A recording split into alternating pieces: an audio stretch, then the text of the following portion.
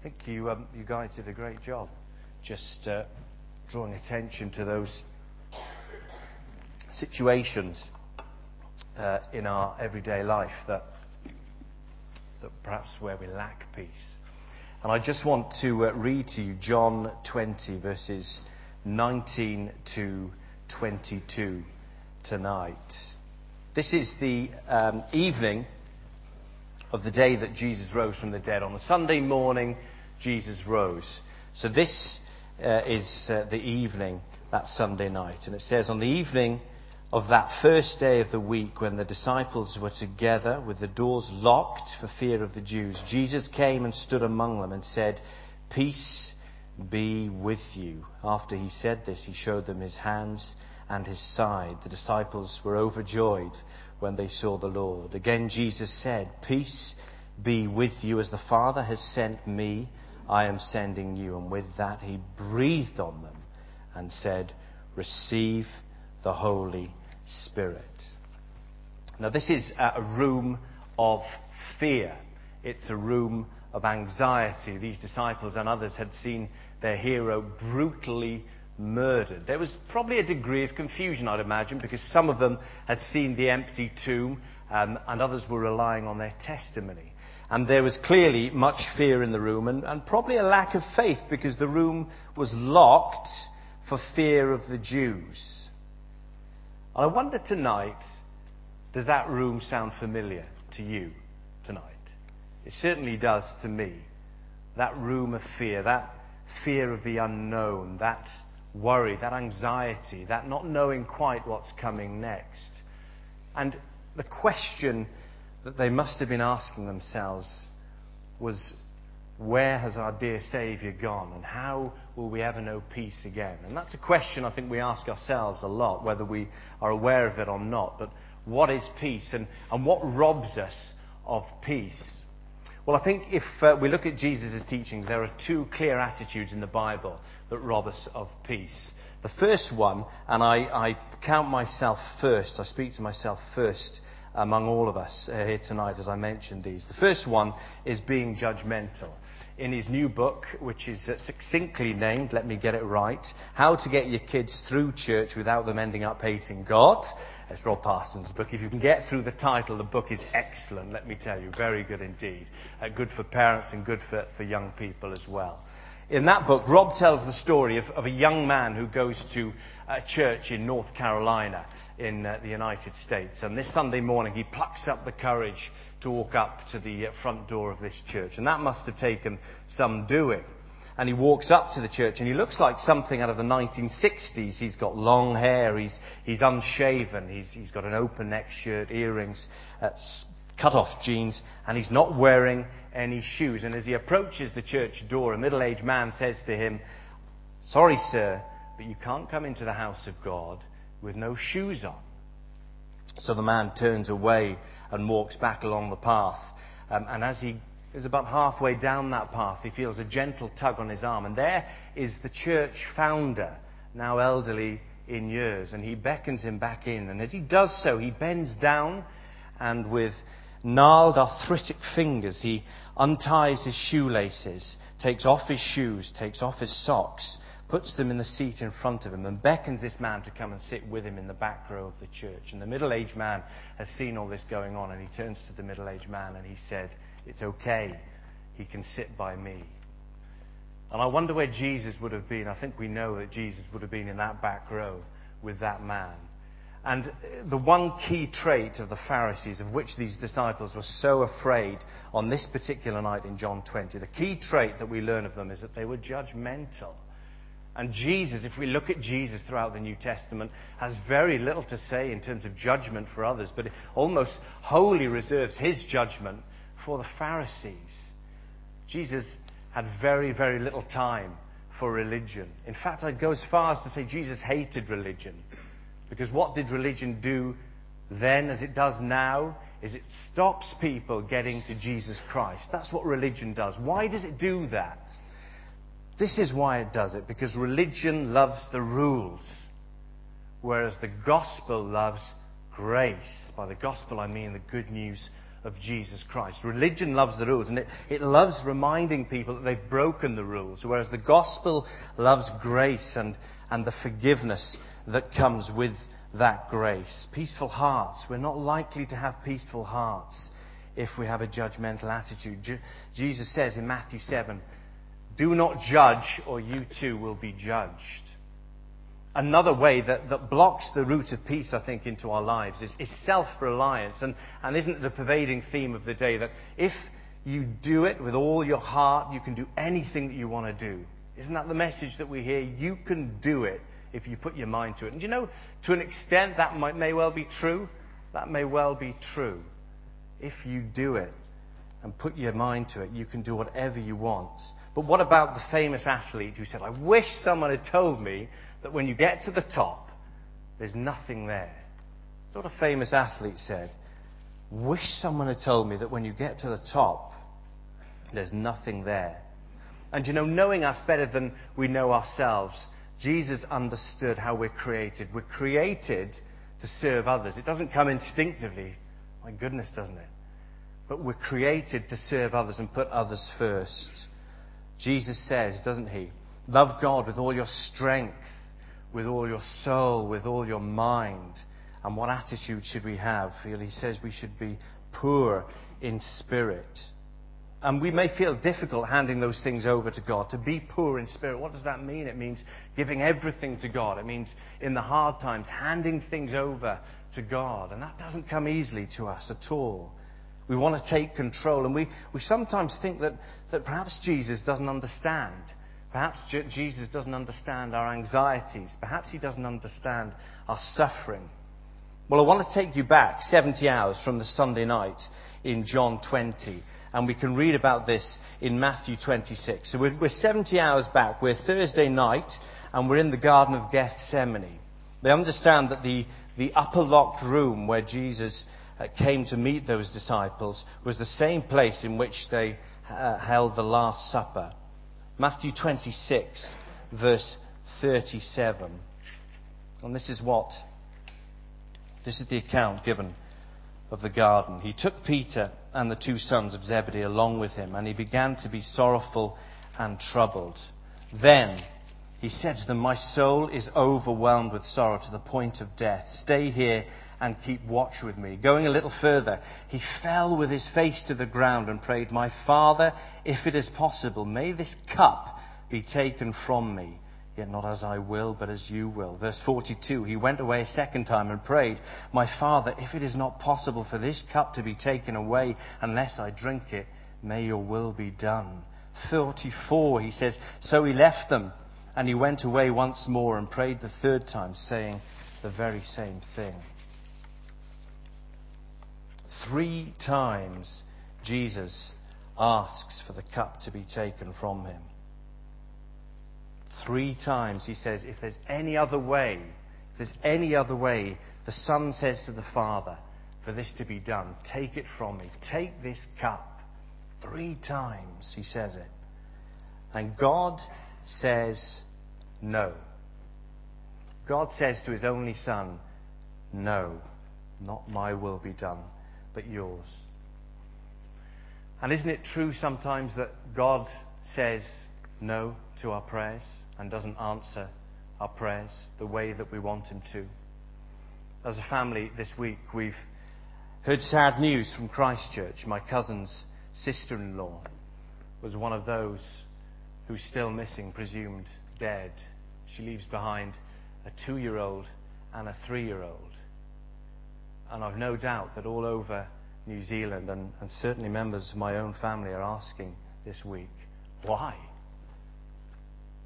Why does God allow that to happen to us?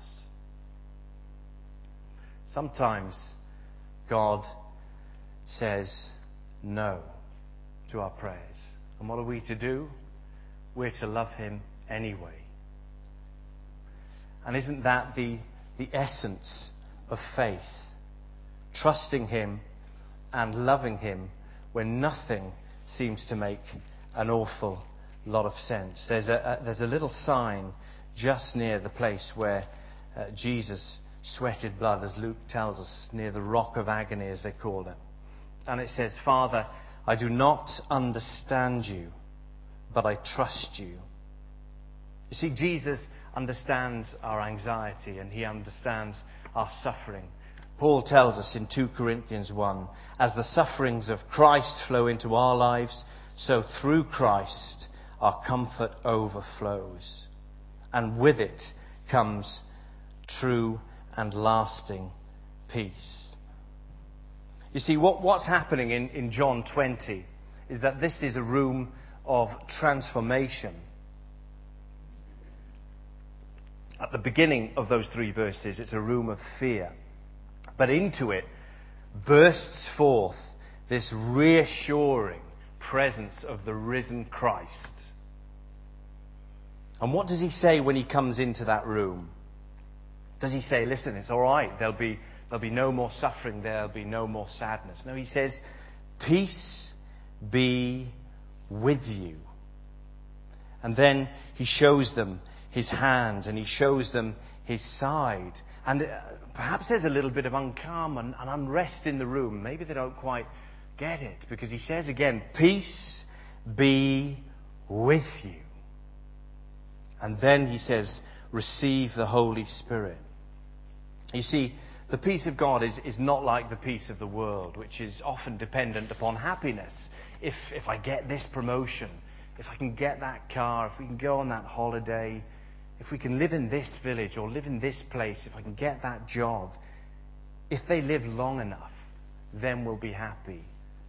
The peace of God is distinct from that. We know that because Jesus says in John 14, I give you my peace, but not as the world gives.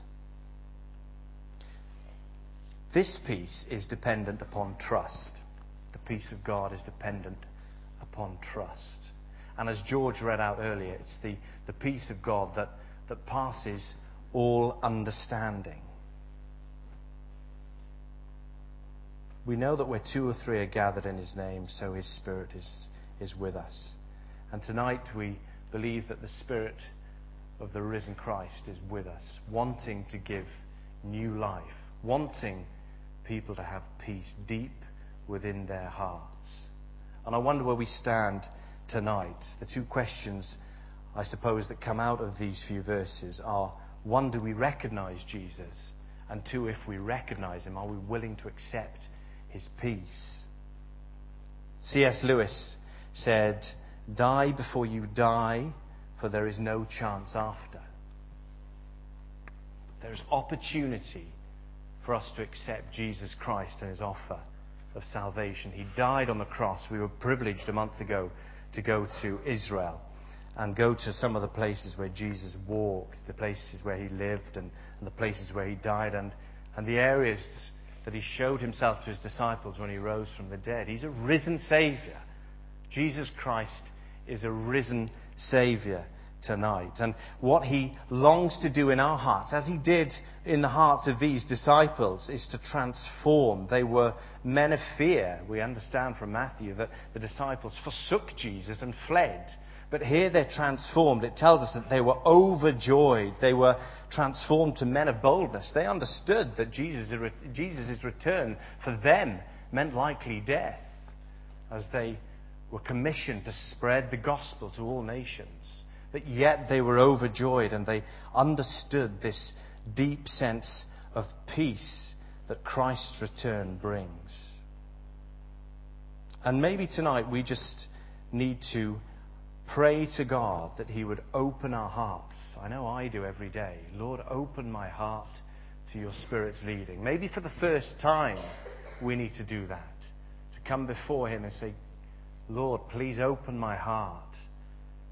I know as a believer, and a believer of many years, every day I pray that prayer, Lord, would you open my heart? And I'm aware that there are mums here tonight who are running around with children and have so little time and think, how do I find time just to open my Bible and pray? And I believe God is saying to us tonight, it's okay. You're accepted. You're loved. There are young people who will be asking the question, what does God intend for me? What is my life going to be about? What do I do with my future? What about those exams that I'm a little bit worried about? How do I get through that? And God is saying tonight, it's okay. Whether you pass or fail, you're accepted. There are those older people, retired maybe, and maybe asking the question, what will my legacy be? What does God want me to do now? And I just believe God is saying to us tonight, it's okay, you're loved and you're accepted. In Psalm 57, as David, just maybe some of us tonight need to pray that prayer and just ask God to shelter us in the shadow of His wings. Maybe some of us just need to do that tonight. Maybe some of us are in situations which are difficult at home, where there is anxiety. Maybe we're in situations where we don't know quite where we're going. And maybe we just need to ask God, Lord, please shelter me in the shadow of your wings. You see, God loves us immeasurably. It's something that I thank Him for over the last 3 or 4 years, that He's made very real to me, and just the knowledge that the risen Christ wants to have communion with you and I tonight, and wants to meet with us, and wants a real living relationship. And come anxiety, and come difficulty, and come pain, and come even death, we will know then that we are sheltered in the shadow of His wings. Horatio Spafford was a well-known lawyer in America in the 19th century. And at the beginning of the 1870s, his business fell on difficult times. And so he decided that he and his wife and their 4 daughters should go to Europe for a holiday. And he had some business to attend to in America. And so he sent his wife, Anna, and their 4 daughters on ahead of him while he tended to this business. They were due to meet up with D.L. Moody in England for a European holiday. And as they went across the Atlantic, the ship which was carrying them hit an iron sailing vessel, and more than 200 lives were lost, including the 4 daughters of Horatio Spafford, aged 11, 9, 5, and 2. And Anna survived, and on arriving in England, she sends word of her rescue back to Horatio in America, and does it with 2 simple words that says, "Saved alone." And Horatio makes haste to meet with his wife over in England. And some midway across the Atlantic, the ship's captain calls him from below deck and says to him, "This, we believe, is the area where your 4 daughters died." And there over the watery grave, he somehow manages to write these words: "When peace like a river attendeth my way, when sorrows like sea billows roll, whatever my lot, thou hast taught me to say, it is well with my soul." And he goes on, and this is a glorious verse. "My sin, oh the bliss of this glorious thought, my sin, not in part but the whole, was nailed to his cross, and I bear it no more. Praise the Lord, O my soul." You see, Horatio Spafford, in his hour of darkness, in his hour, I suppose we would say, of greatest need, understood that his sins had been forgiven, that his greatest need was Jesus Christ. And his greatest way to thank Jesus Christ was by writing this great hymn of praise, even though he'd suffered unspeakable tragedy. I trust tonight we would know something of God's peace. And it's not just about God's peace, it's about His Spirit.